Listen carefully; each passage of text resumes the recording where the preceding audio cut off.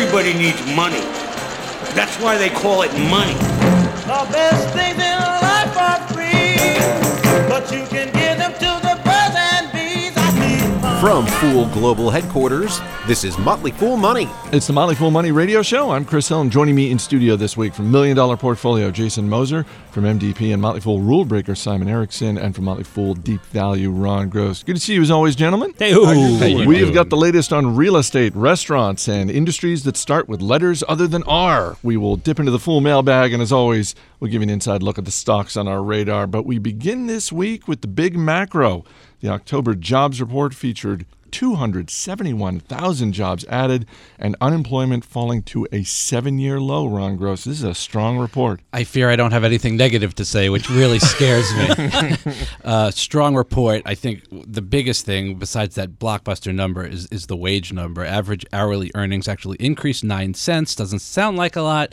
Translates into an annualized growth rate of 2.5%, best since 2009. So we've got low unemployment. That U6 full unemployment number we talk about, down under 10% now at 9.8, best since May 2008. So we've got good job growth. We've got wage growth finally. The only cynical thing I'll say is that probably means a rate hike is coming in December. At least it gives the Fed the ammunition it needs if it wants to do that.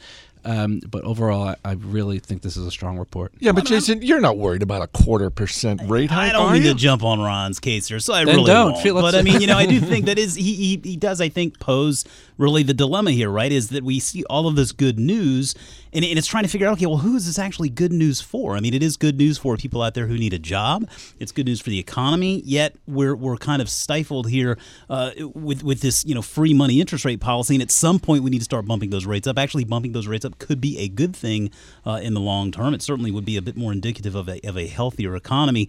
And so it's just really interesting to see good news comes out, yet the market figures out a way to sort of frame it in a pessimistic way. It's like you have this dilemma, the Main Street versus Wall Street. I think that comes a little bit more to the forefront here as we talk more about these good jobs numbers. Wait. So you're saying we don't get free money forever? Well, I mean, if we could talk after the show. All right, let's get to some of the companies reporting earnings this week. Facebook's third quarter profits rose 11%, and shares of the social network hitting an all-time high this week. Simon, if Apple is all about the iPhone, it kind of seems like Facebook is all about the mobile. The mobile, yes. Mobile was 78% of ad revenue this quarter, Chris. Continues to be the foundation of this business. Facebook's now 1.55 billion monthly active users. I mean, this is a $300 billion company. We've talked before, I think it's going to be the first $1 trillion company, as we've said on the show previously. But I don't think that investors have missed the boat, even with the fantastic gains this company has seen. Facebook's on track to do about $16 billion of global ad revenue. That's about 2/3 of the global spend on social network advertising. But it's still only 4% of the total worldwide ad spend, but it's becoming more and more important over time. Jason, it's kind of hard to believe that once upon a time there were legitimate questions about whether or not Facebook could make money off of mobile. We all had them, and I think now we've completely hit the other end of the spectrum where they are starting to report these numbers that become mind-numbingly large. And so, I mean, I even posed this as a Twitter poll. I wanted to get a quick feel of which absurdly large number loses more meaning as the quarters go by, Apple's cash or Facebook's users. Now, it was actually pretty close. 56% said Apple's cash, 44% said Facebook's users. But I do think it's interesting. It is a pretty close little race there, because you are to the point now where these numbers are so large. Show me something else here. I mean, are they going to really be able to monetize? It's worth mentioning. I mean, Google still makes a heck of a lot more money than Facebook at this point. Granted, Facebook is growing faster, but that is a very large user base. I mean, we'll want to see them continue to grow those sales at a rapid clip. The network is very clearly in place for Facebook at this point. It doesn't matter if it's 1.55 or 1.7 billion. Now it's going back to advertising 101, which is figuring out who your demographic that you want to advertise to is and what kind of content you want to put in front of them. Facebook's building out some really cool tools, one of which being virtual reality, to expand on that latter part. Fourth quarter profits for the Walt Disney Company came in higher than expected. Jason, still a little bit of cord cutting going on in their cable business, but the theme parks looking pretty strong in this quarter. Theme parks looking strong, and I think that every quarter that goes by, we continue to we need to harp on just the fact there's so much strength in Disney's diversity, and really that's what this quarter shows again. Last quarter, remember, there was a lot of crisis quarter in this sort of ESPN. What in the world's going to happen here? Cable subscribers are leaving. Iger on the call, Bob Iger, he may not have been defiant, but he certainly sounded very confident regarding ESPN. And honestly, I think that makes a lot of sense. I think there is a great opportunity for ESPN to get in front of more eyeballs than ever before with the over-the-top opportunities. More smartphones and tablets out there than there are TVs. I mean, those are redefining what a TV altogether is. And beyond the parks, the studio entertainment segment, their operating income in the studio entertainment segment more than doubled, and it represented 15% of the company's total operating income versus 9% a year ago. Now that's thanks to success with Inside Out and Ant-Man versus the movies Guardians of the Galaxy and Maleficent from a year ago. So either way you look at it, this year, last year, a lot of strong properties there, but I think that really shows you how well those movies performed this year. And Ron, 2 words. Star Wars. that could be big. Is it priced into the stock yet? The conventional wisdom would say yes, but I think in reality we always end up finding that it actually is not the case. I always think this stock is one you can pretty much buy at any point in time, keep it as a core, sock it away in your portfolio, and look at it 20, 30 years from now. We're about 6 weeks away from our year in review episode of Motley Fool Money, and I'm pretty confident that one of the things we'll be talking about is at least in 2015, the duopoly that you have in the movie industry between Disney and Comcast, which owns Universal Pictures. Those two companies with 9 of the top 10 grossing movies so far this year. It's pretty extraordinary. Wow. Zillow's third quarter revenue came in higher than expected, but shares still down more than 10% this week. This looked like a good report to me, Simon. What am I missing here? Well, the one that didn't really make the headlines was 50-50 are the numbers to keep in mind. Third quarter adjusted EBITDA of $30 million was up 50% year over year, and it came in 50% over their own internal expectations. So this is a more efficient platform now that you've got Zillow and Trulia together. The acquisition worked. And you're appealing now not only to home sellers, which is what Zillow was traditionally good at, but also home buyers, which was the Trulia piece of that too. So I think that this is now less about flooding agents onto this platform. You got about 100,000 agents, but you're really appealing to the power users of this. They sold about 69% of total bookings came to existing advertisers, and the average monthly revenue per advertiser was up 20% year over year. Look for the 80-20 rule to be in effect for the new Zillow. And I got the sense from the conference call that Spencer Raskoff, it's almost like you were talking, Jason, about Bob Iger, sort of like, what was he really trying to say? I got the sense that Spencer Raskoff was kind of trying to say, hey, look, just hold on for a couple more months. Just let's wait until we get into 2016. Then you're going to see money rolling in. He's always looking 5-10 years out for his business, which is something we love at the Motley Fool, too. And I think that's very representative of a CEO we like. Coming up, one stock hitting a 4-year low while another hits an all-time high. Stay right here. You're listening to Motley Fool Money.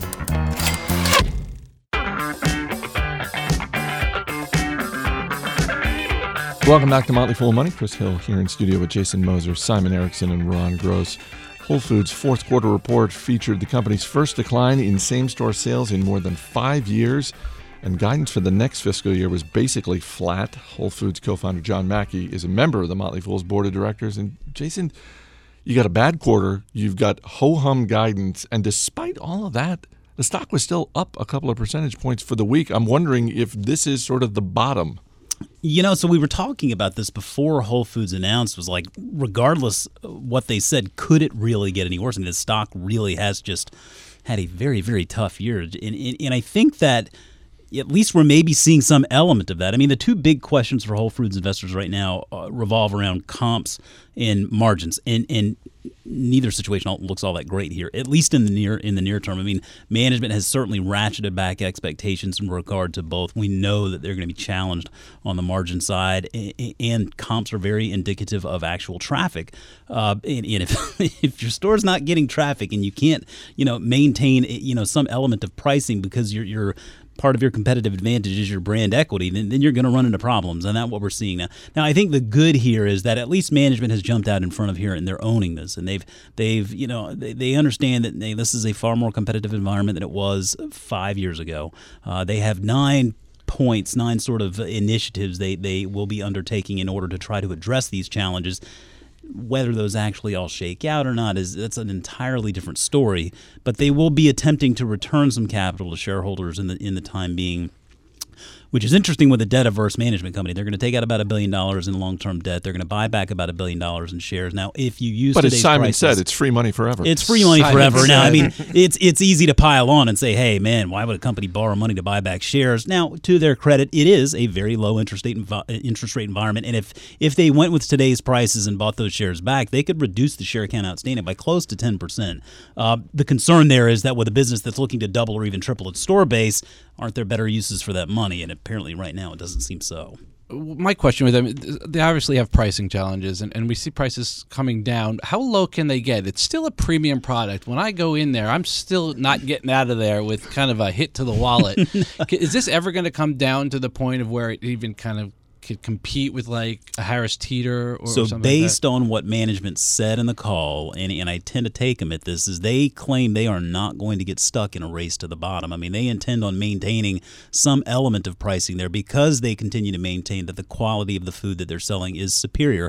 For the most part, that's correct. Yeah, I agree However, with that. anybody who shops at Whole Foods and has done so over the past few years, you see that. I mean, there is more 365 sort of store brand stuff in there every week, it seems like. So they are certainly catering more towards the everyday shopper, and that investment in price sort of catchphrase that we see every quarter. That's just code for, hey, we're lowering prices and margins are going to take a hit. Hopefully they can offset some of that with some growth in that 365 by Whole Foods concept, the smaller stores, but they are going up against a very competitive environment there with smaller concepts like Trader Joe's. So a lot of uncertainty out there right now, and I think it's fair to say that's what the market is sort of why the market's not so keen on the stock right now. I would say what they have going forward for them with respect to the Trader Joe's competition is Trader Joe's is very weak on produce. I mean, it's Extremely. I really will tough agree. to buy anything there, and Whole Foods is very strong. Yep, absolutely. Shares of Visa hitting an all-time high this week after fourth quarter profits rose 12%, and payments volume growth for the quarter hit $1.3 trillion. That is trillion with a T, Ron. Yeah, strong quarter. Visa having a good year, up 20% the stock so far. Global payment volume up 12%. Total transactions processed were up 8%. They authorized a new $5 billion repurchase program, and they had previously announced a 17% increase in the dividend, so returning capital to shareholders. It's nice. So pretty good quarter. The biggest news is, however, is that they're going to actually buy Visa Europe for $23 billion. This had been discussed for quite some time. This is going to happen. The combined entities will have $2.9 billion cards in its network. It makes perfect sense to get the band back together. There used to be, back in the earlier 2000s, one company. Makes perfect sense for Visa to really want to control their destiny in Europe and have that exposure.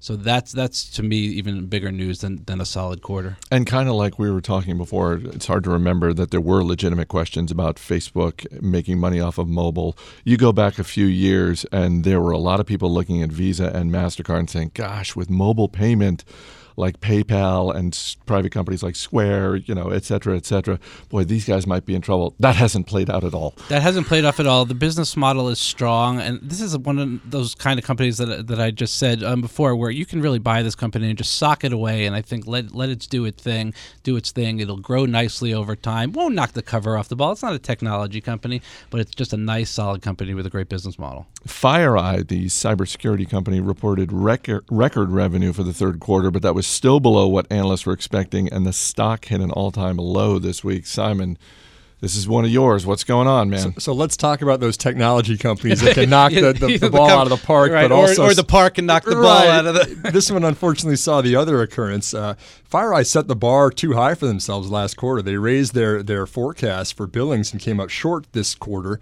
Market took the hammer to them down. Stocks down 20% in the last couple of days, largely due to weakness in Europe. They also had a tough comp with last year's too, when they had an 8-digit deal with the federal government. But the story for me on this one, Chris, is this shift from selling products to selling these recurring subscriptions now, which are higher margin, more profitable for investors. We saw a 59% growth in FireEye as a service revenue. About 50% of the top line is now coming from subscriptions, and they've got more than 90% renewal rates. Cybersecurity vendors are now providing a solution rather than just a product for their customers. Let me spot you up with a quote from CEO Dave DeWalt from the conference call that's getting some attention. And DeWalt on the call said, I believe this change in customer buying patterns is at least partly due to changes in the threat landscape in the wake of global cybersecurity agreements we've seen with China that is making headlines since September. That kind of sounds like he's saying peace treaties are bad for this business. Fair point. I think that the other way to see that is, though, that cybersecurity is not something you can look at as a 6-month phenomenon, right? This is something that continues to go on, even if you have peace treaties or whatever you want to call them in the short term, and there's a small decrease in a quarter-over-quarter macro market for this, there's still going to be cyber attacks out there. You're still going to have big companies that don't want to pay the $300 million like Target got hit with 2 years ago to clean up these data breaches. I think it's still a really big problem, and I think that you need innovation in this industry with companies like FireEye. Shares of TripAdvisor down 9% on Friday after a disappointing third quarter report. Jason, revenue is on the rise, but so are expenses. Yeah, and I mean, I don't actually. I'm going to push back a little bit on a disappointing quarter. I think this is, if you look into this is actually a pretty encouraging quarter.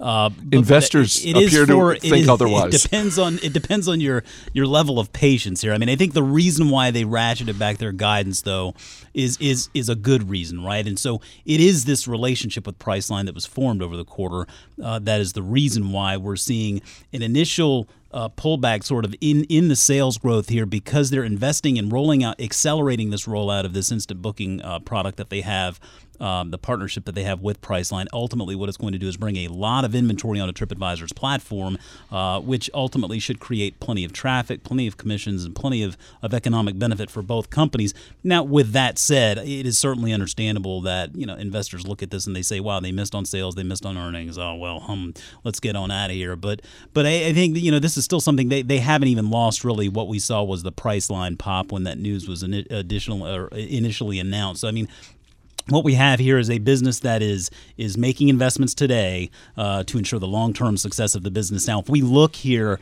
a year, 2 years down the road, and we still see this sort of management team spinning its wheels and not really providing any real light at the end of the tunnel, then I think it's fair for investors to say, okay, wait a minute, what's going on here? But for right now, this is a management team that's making good decisions to ensure the long-term success of the business. Jason, I haven't looked at the stock in a while. Is this kind of one of those situations where it was priced to perfection and the short-term guys are just going to sell out if the numbers don't come in as strong as they need them to be to support the valuation? I think that's a great observation, and I think that really it's interesting to note that we haven't seen this stock sell off all the way back down to the levels where it stood before when the Priceline deal was announced. So I think there was a lot of optimism going into this earnings announcement. Maybe that optimism, at least in the near term, wasn't realized, and so you do see some bailing out on the stock today. But I think even the stock is coming back around a little bit, and we're very encouraged over in MDP. It's a holding we have. We're constantly talking about adding to it.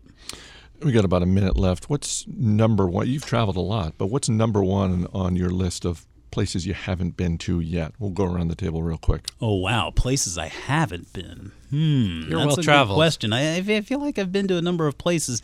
Turks and Caicos, I guess, is one or Caicos, whatever, is one that I think would be interesting. Simon? Base camp of Mount Everest.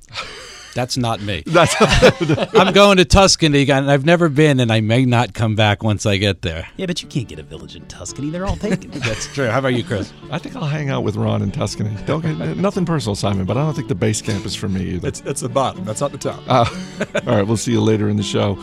Columnist Morgan Housel is next. Stay right here. This is Motley Fool Money. I've been having some hard traveling, I thought you knowed. I've been having some hard traveling way down the road. I've been having some hard traveling, hard rambling, hard gambling.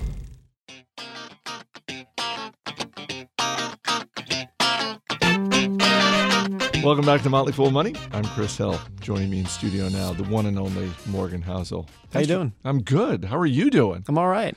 You getting some sleep? You're a new dad. I'm sleeping. I mean, a little. A little bit. Less than before. We'll get to that. But let's start with the last time you were on the show. It was sort of the middle of the spring, early May. Then following couple of months, not particularly exciting for the stock market. The same cannot be said for the last few months we've had, where in late August the market tanks. The bears, holy cow, the bears coming out in force and really banging the drum that this is the end of times as we know it. That's followed by October, where the market was up 9%. It's the single best month the stock market has had in 4 years. When you think about that roller coaster, what goes through your mind? It had been almost 4 years since the stock market had declined 10%. The last time was in late 2011. That's a long time to go without a 10% decline. It was, I think, the third longest period in history that stocks have gone without falling 10%. So I always hate to say you're overdue for something like this because that's not really how markets work. But it had been so long since stocks fell 10% that I think people get complacent. And when they get complacent, you are setting up the odds of the market falling become much higher. So any sort of bad news that hits the markets, whether it was trouble in Europe or trouble in China, which is some of the things we saw this summer, when the market is that complacent, it's been going up for so long, it's just more liable to fall. But also, it's really important, the history of the stock market is that a 10% correction like that happens on average once a year. And when it occurs, it takes 6 to 8 months for it to recover on average. So we almost made up all of the losses in 1 month in October. That recovery is faster than normal. But these sort of big events in the stock market, what look like big events, I think are much more common than people think. So they really shouldn't worry investors. But do you think that investors maybe get a little bit more worried, in part because there are so many ways to get financial information, and partly because, I don't want to just single out the bears. We have prognosticators on Wall Street who are bearish and are bullish, and they have any number of microphones available to them at any moment, whether it is to talk up or talk down a particular company or just the market in general. So it seems like however prepared for volatility investors needed to be, say, 30 years ago, it almost feels like you have to really be even more prepared now just because it feels like it's more likely now, even if it's not. What's definitely true in the media is that fear sells much better than optimism.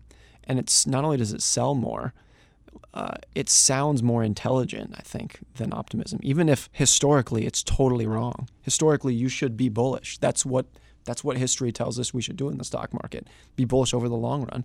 But fear is always going to sound better than optimism because optimism, it's easy to make optimism sound like you're complacent. Like you're just saying, oh, everything's going to be great and everything's, sweep these problems under the rug. That's what optimism can sound like. Whereas pessimism sounds like this guy knows something I don't. And people are much more likely to pay attention to that. It's rarely true, but it gets people's attention. And I think that's why you have a summer like we did this summer when stocks fell, 10% in August, something like that. People really start paying attention to the doom headlines and the doom opinions. It's almost always to their detriment, but people just fall into the snowballing trap of the market falls and they pay attention to the doom headlines, and that makes the market fall even more because people get scared and they sell and they pay more attention to the doom. And it really kind of cascades into something. Sometimes it cascades as far as something like we saw in 2008, where the doom story just goes so far that a lot of people end up believing it, and it kind of self-perpetuates. We're in the middle of earnings season. Obviously, Apple, Microsoft, Google / Alphabet. I still really can't get used to referring to Google as Alphabet. But I don't ever want to do it. Let's just not. You want on the show? Let's not play along. I feel it's like Google. I feel like that would be disrespectful to a really huge company. So for now, I'll just go Google / Alphabet. Do you know Microsoft used to be called Microsoftware? Way back in the day. Way back in the day? Way back in Were the day. you even alive when it was called Microsoftware? No. Okay. No. But those companies, they're already way up there in market cap. But now we have, in the wake of their most recent earnings, we have Facebook and Amazon that have cleared the $300 billion market cap. Do you know Amazon is almost twice as large as Walmart now in market cap? Almost. Isn't that amazing? It kind of is. Walmart's, I just looked when at you this consider today. The decades-long run that Walmart had, I think that is. When Amazon was founded, Walmart was a multi-billion-dollar established company, and now Amazon's market cap today was about $300 billion. Walmart's was, I think, about 180. So not quite double, but getting close. It's crazy. Does the speed of Amazon's rise to $300 billion, and in particular Facebook's, which I think might be the fastest rise ever to that mark, does that surprise you? It's impressive. I don't know if it surprises me. So much of what goes on today in business is a winner-take-all society. A lot of that is because back in the day, if we're talking about 50 or 100 years ago, business was much more local. Whereas today, everything is totally globalized. And in that sense, it's really difficult to grow a steel company into a massive organization because that's local. You have a steel plant in Kansas that supplies steel to Kansas and the surrounding areas. It's a local business. But something like Facebook, where very quickly you can scale, from a dorm room in Palo Alto, you can scale it to people in China and Africa. And scaling that quickly, it just creates a winner-take-all society where one company is going to dominate an industry and become very big. Warren Buffett has this example of back in the day, each town had its own boxers and its own opera singers. And every town had one, and they weren't that good, but every town had their boxers, their opera singers that people went out and saw. And then with TV and radio, it became there was going to be one or two nationwide known boxers and a couple of opera singers that were incredibly good because they could broadcast themselves out to the world. So their pay skyrocketed because rather than there being hundreds of boxers across the country, professional boxers, there were only a few who were very high, who captured everything at that moment.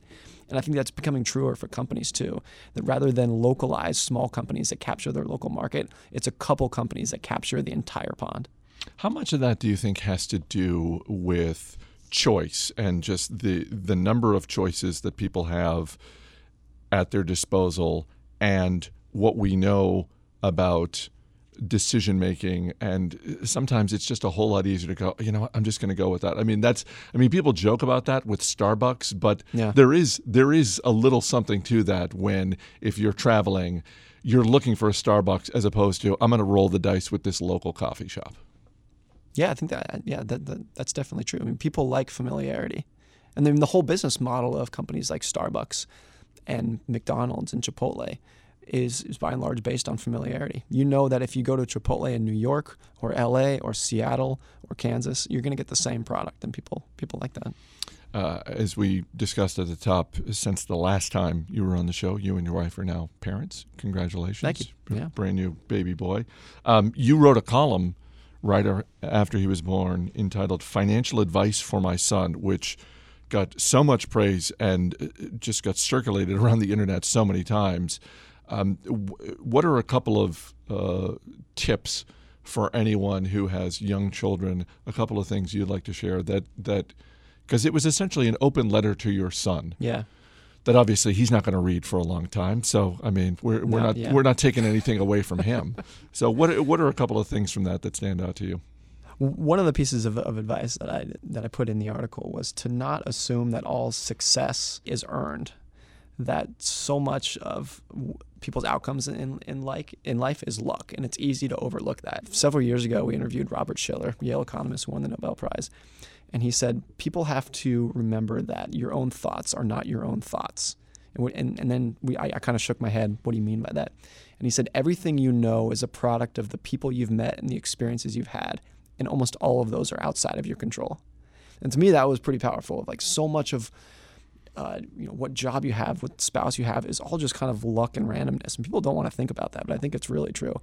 And then so the advice that I gave in the article. By the way, you didn't lead with that when you proposed to your wife, did you? Like, no, hey, I said, look, you just kind of got stuck with, you rolled the dice and this is what came up. This is what happened. And so the advice I put in the article was, not all success is due to hard work, and not all poverty is due to laziness. And keep that in mind when judging other people, including yourself. You're a voracious reader. Not anymore. Now I try to be a voracious sleeper. I was going to say, you were a voracious reader. But you can read things in a book. That can only take you so far. You can read a book about skydiving, but until you jump out of an airplane with a parachute strapped to your back, you don't really know what it's like. Yeah. I'm sure you read at least a book or two about parenting. Yeah. Now that you're a parent, what's one or two things that you know that you didn't know previously just from having read a book? I've been impressed at our ability to function on so little sleep. That's really, I feel like before having a kid, if you had a bad night's sleep, I'd be a wreck the next day. And now for whatever reason, it's like you just get up and go on with it. Maybe it's just necessity. But I've been impressed. We'll see how long. We're only 3 weeks into it. So maybe if I'm back on the show in another 6 weeks, you'll just hear a loud thud as I fall asleep and hit the microphone. But once you get past the first month, it's really easy to sleep through the night. Is that true? No, that's not even true. You can follow him on Twitter. You can read his stuff. He's without question my favorite financial columnist, Morgan Housel. Thanks for being here. Thanks, Chris. Mommy had a little baby. There he is, fast asleep. Coming up, we'll give you an inside look at the stocks on our radar. Stay right here. You're listening to Motley Fool Money. Wake him up, cute, little baby, little pee-pee, little toad. As always, people on the program may have interest in the stocks they talk about, and the Motley Fool may have formal recommendations for or against, so don't buy or sell stocks based solely on what you hear. Welcome back to Motley Fool Money. I'm Chris Hill, and joining me in studio once again, Jason Moser, Simon Erickson, and Ron Gross. Guys, before we get to the stocks on our radar, a couple more news items to get to. We'll also dip into the full mailbag, but let's start with Michael Kors and some surprising second quarter results, Ron, thanks to some strong numbers in China. E-commerce sales looking pretty good, too. Yeah, but I didn't think the report was that strong. It was just better than expected, one of those kind of situations. The stock is still down 42% on the year. Kate Spade, Coach, they're all kind of struggling, and just pick the month of which one is struggling more. Coors had a good run-up for quite some time, but this is not a great report in my opinion. Revenue was up about 6.9%, 12% if you exclude currency, but profits were down almost 7%, and again, that was better than expected. But they've been forced to lower guidance. They even blame tourism being weak as a result of the strong dollar, which hurt their business. There's a trend towards smaller handbags, and they're not positioned well at the moment, and they're hoping to roll out a new line in the spring to combat that. Their licensing business was down 8.1%. So overall, I think they're experiencing some trouble here, and they're going to need to revamp their product line, much the way we've seen Coach have to kind of pivot, and it's going to be somewhat of an uphill battle, and we'll just have to wait and see. Shares of Chipotle down this week after the company closed more than 40 restaurants in the Pacific Northwest due to an outbreak of E. coli food poisoning. Jason, looks like the company moved fast on this one, but this is the type of thing that can cripple a restaurant chain. You know, I have to say, I had Chipotle one night, and then the very next morning saw this news break, and it made my tummy rumble just a little bit. But no, I mean, I think this is part and parcel of the restaurant business, right? I mean, they deal in food on an everyday basis. So you see this happen. It's unfortunate, but it's just the nature of the beast. Now, I think that if there is one management team in the world that you want dealing with something like this, then Chipotle's is it. And in the context of years, when we look at this and we think this is an investment that we would love to hold for the next 5, 10, 15, even 20 years, in the context of years, this is just a blip. This is something that will be forgotten immediately, unless it happens again. I was just going to say. That's the key, right? It's one thing if it happens once, it's another if you start seeing a pattern. And so that's really what we'll need to keep an eye on. We saw a couple of smaller investment firms downgrading the stock, and I think you're right to pivot off of that. I think if it happens again, and it doesn't have to happen again soon, it just needs to happen again, I would say, in the next 3 to 5 years, then you'll see probably some of the bigger firms coming out and downgrading the stock. Definitely, because it brings in a lot of questions regarding their supply chain, and they are already facing a lot of questions regarding their supply chain because they have such high standards. Radio@fool.com is our email address. That's radio@fool.com. From Mario Zacharatos, who writes, "Hi guys, I started listening to your show recently. Love the information and bantering.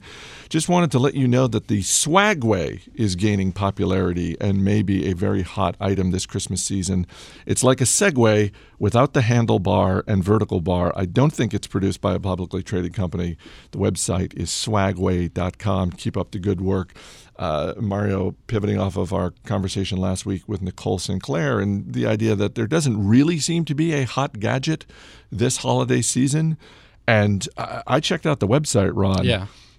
I've never even stepped on a Segway, so I'm certainly not looking to jump on a Segway that doesn't have a bar I can hold on to. I've been on a Segway a couple of times, and it's very cool, very fun once you get the hang of it. I can't imagine even beginning to control this thing without any hand controls or anything like that. It seems really prone to accidents. Simon, you're the youngest person at the table. You can handle falling off one of these, can't you? I would like to know if it's illegal to text when you're driving one of these things.